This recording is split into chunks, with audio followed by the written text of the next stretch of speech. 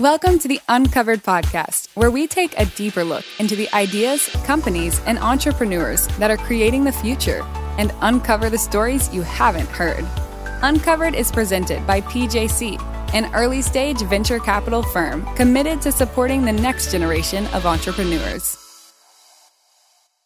We're back with another episode of the Uncovered podcast. I'm here with my co-host, Rob May, and we have Kevin O'Brien, the CEO of GreatHorn, on the show today. How are you doing, Kevin? Doing great, guys. Thanks for having me. Thanks for taking some time. We'd love to kick off the podcast by learning a bit more about you and about what led you to starting GreatHorn. Yeah, of course. So I am a cybersecurity guy. I've been doing this since the late 1990s. I was part of a company called At Stake, and At Stake was founded by a group of hackers called The Loft, who were based out of Cambridge. And they came to fame because in the mid-1990s, they started doing a bunch of work that attracted attention of the Department of Defense and stood in front of the U.S. Senate in 96, 97 and talked about how in about a half hour they could probably take the internet offline. And perhaps that was a reason why we shouldn't put critical infrastructure online and on the internet. Nobody listened, good for me, bad for the world. But it also led them to start this company called At Stake. It was one of the first major cybersecurity companies, and we really had a great run. Sold it to Symantec back in 2004. I fell in love with cybersecurity as well as early stage. I've done 5 companies now. This is number 6. And over the course of my career, I've really fallen in love with doing things in the cloud security space. And so email was an interesting problem. That's what we do. We're a cloud email security company that works with Fortune 500s and Global 2000s to protect against advanced attacks in their email environment. And when I started the business in late 2014, early 2015, nobody was doing anything in that space. And I said that's in much the same way as some of my other experiences, fertile ground, where there's a confluence of a changing technology landscape, a major security problem, and an opportunity to use some new data science and technology approaches to solve it.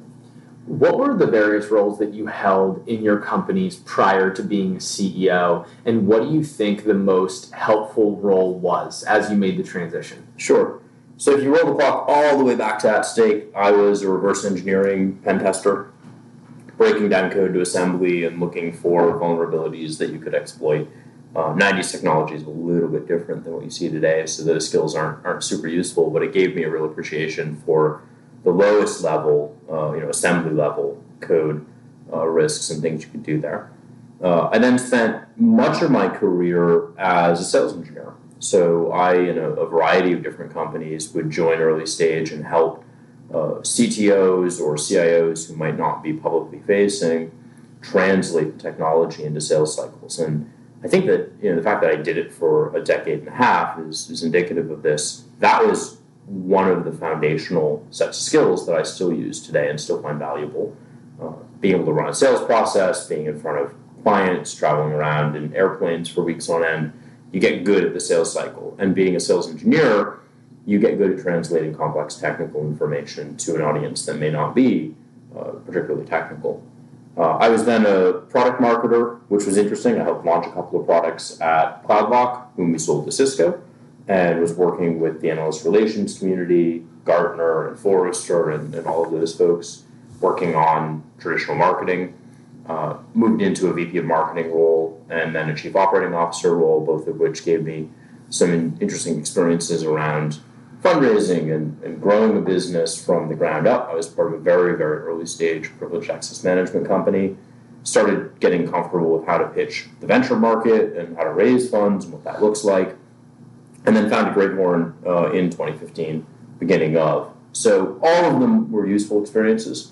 But I think that from a day-to-day perspective, being comfortable speaking publicly, being on a stage, working with clients, listening to discovery, and translating that to product innovation, which comes straight out of being a sales engineer, that's what's the most impactful as a CEO.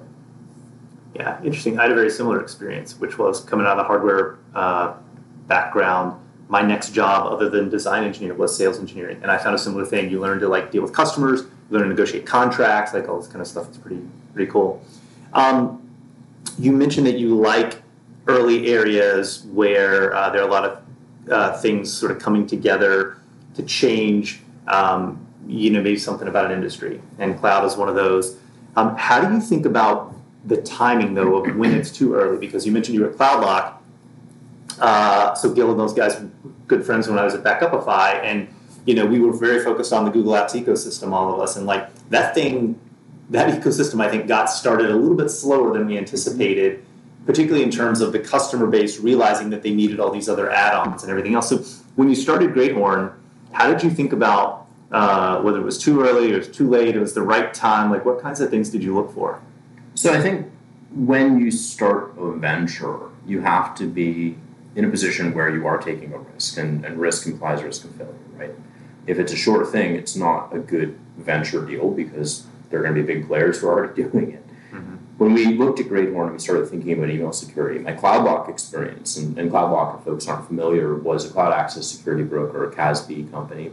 And as you just said, it was security for organizations that had adopted Google initially, and then later Office and Salesforce and other cloud technologies. Which ultimately, while that whole group got off to a slow start, like CloudLook had a really good exit at the end of the day. Yeah, it did, and that market's enormous. Yeah, there are CASBs that are still independents today. Yeah, we just saw one raise about $500 million on a non-private equity venture round, and that's a big venture round. Yeah. So, we looked at that and saw an opportunity precisely because it was early into the adoption curve of a transformational technology. Google Drive, you might not think of it as transformational today, but we were talking to customers who were looking at it not as a way to reduce their storage costs from running an EMC cluster or having on-prem hardware, but rather as a way to enable collaboration. Mm-hmm. And we started GreatHorn, we were looking at the cloud email market. And email is funny, right? Email is a 50-year-old technology. It's venerable, but incredibly vulnerable.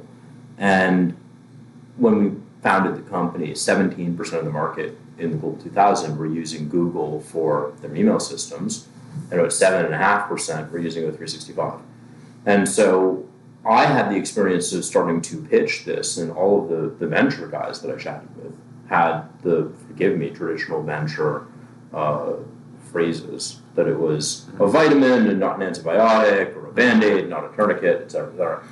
And in some ways that was encouraging because it meant that we were doing something that nobody else had seen yet. And the bet we placed was this technology curve will continue and this will become the dominant ecosystem for email. Had we been wrong, well, I would have been too early.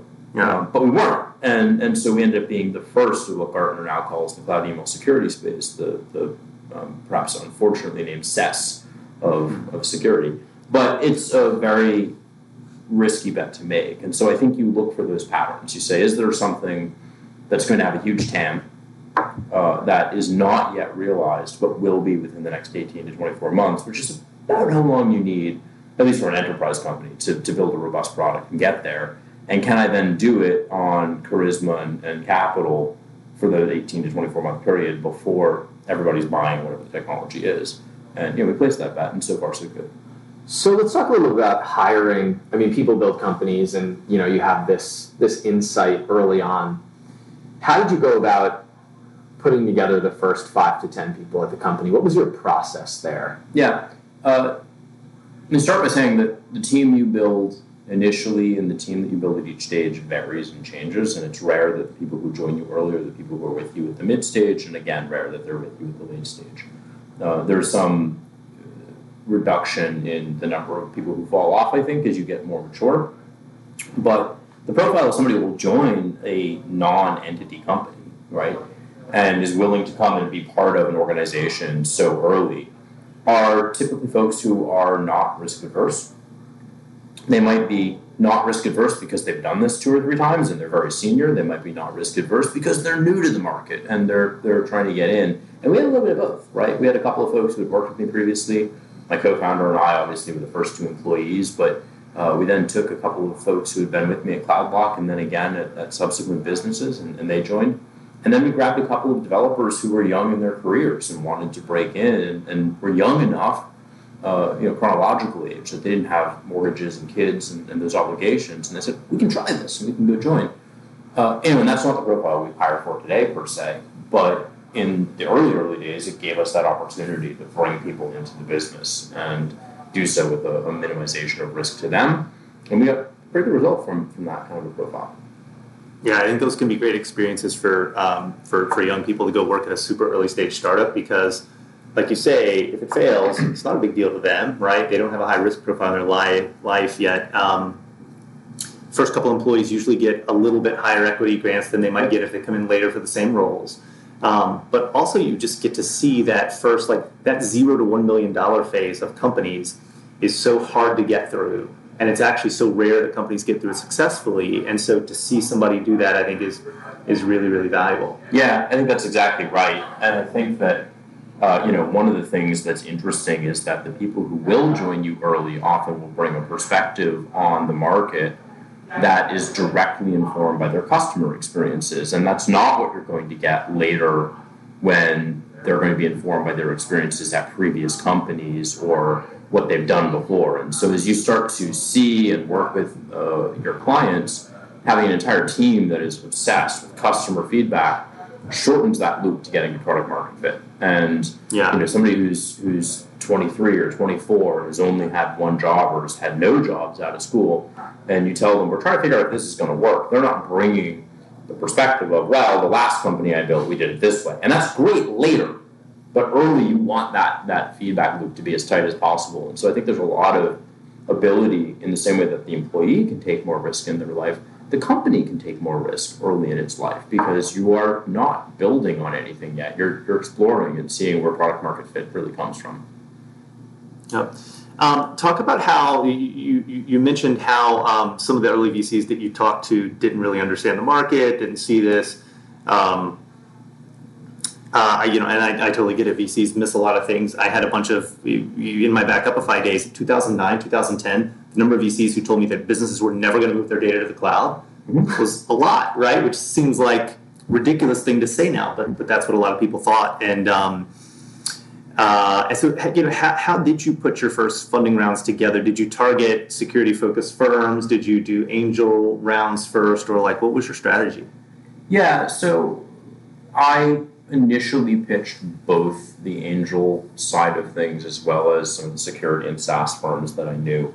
The later stage firms, would often present that they were willing to give us $1 million in seed when we had at least $100,000 in monthly recurring revenue, which is absurd, right? Like if I spend $1 million a year coming in, I don't need $1 million, I need $5 million. Yeah. But that is the pattern match to a first-time CEO or founder. And so, the venture market tends to be somewhat, ironically, risk-adverse at a certain stage, whereas angels can be a little bit easier to work with. So our first check came from an angel, and I was handed a check in a Starbucks in the Cambridge side Galleria, a shopping mall, because that individual knew me and said, I totally think this is the right play. And so far I think we've been good stewards of his money, and he'll get it back in spades. But the steps that were required to get there were a lot of meetings and some early customer traction.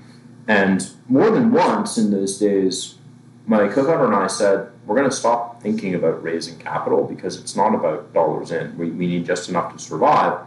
We're going to be laser focused on what our prospects and our customers need, more the former and then later the latter. But we really found that every time we drilled in, we'd have the venture market telling us why it wasn't going to work. Mm-hmm. And we had a whole bunch of customers telling us that they wanted to pay us money because it was working. And ultimately, the latter overwhelms the former. We were fortunate as well that I had been working with a Forrester analyst who I had known from my CloudLock days, and he put me in touch with the Techstars New York managing director, a guy named Alex Iskold. And Alex now has his own venture fund and it's focused on first-time founders. But Alex, because of that DNA of thinking about early founders and as a former operator, offered us a slot in Techstars New York. So we said no, and he came back to us a couple of times, and we finally did say yes. And it was a great move.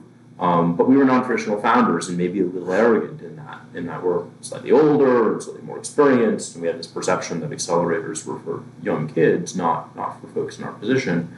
And I couldn't have been more wrong. It was a great move.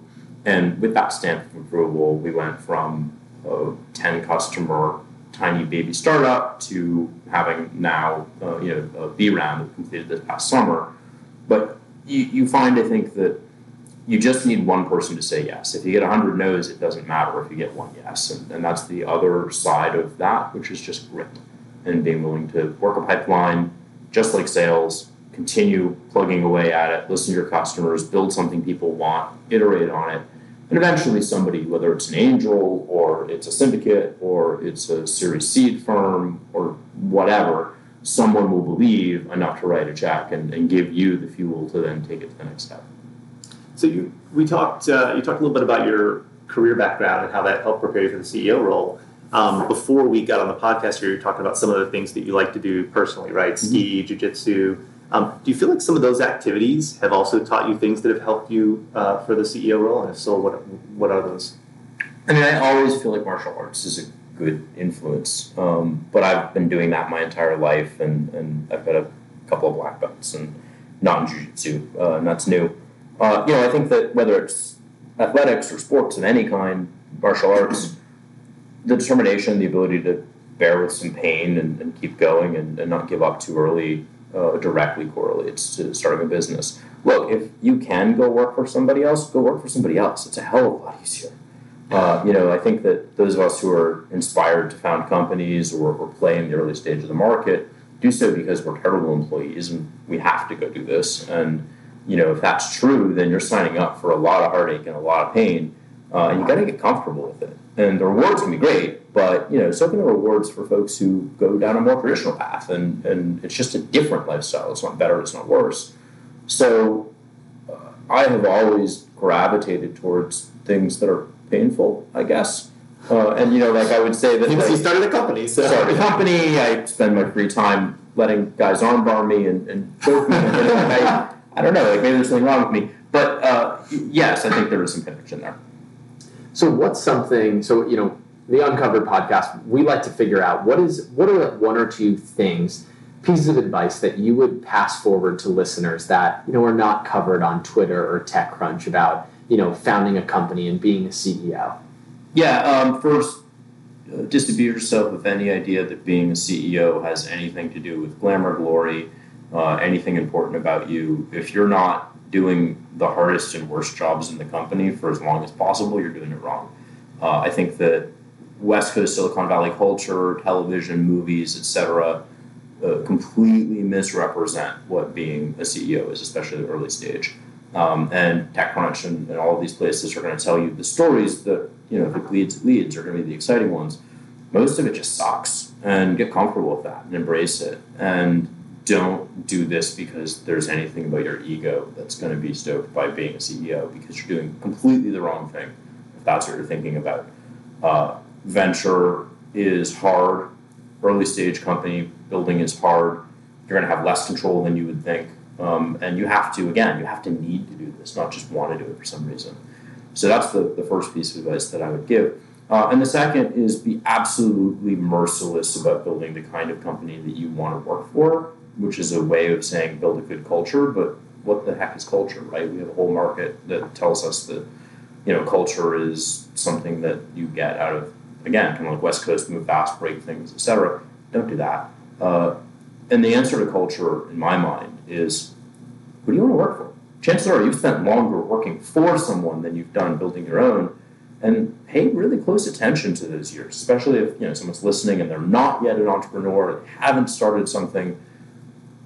Slow down, observe, see what's not working, and don't make those mistakes. Let somebody else make those mistakes on their dime and then correct for it. And the corollary to that is, if somebody's the wrong fit and you've articulated your culture very clearly, get them out of your business, because that is toxic, and it's toxic in ways you can't imagine. In the CEO seat, you're going to see 10% of what's going on in your business, and hopefully it's the right 10%. But if you have an inkling that someone is a misfit, get them out of there. What are some of the mistakes, we got to wrap up here, but ending on culture, I think, what are some of the mistakes that you think founders make when they think about culture? If they, think about it the wrong way or don't build good cultures, why do you think that is?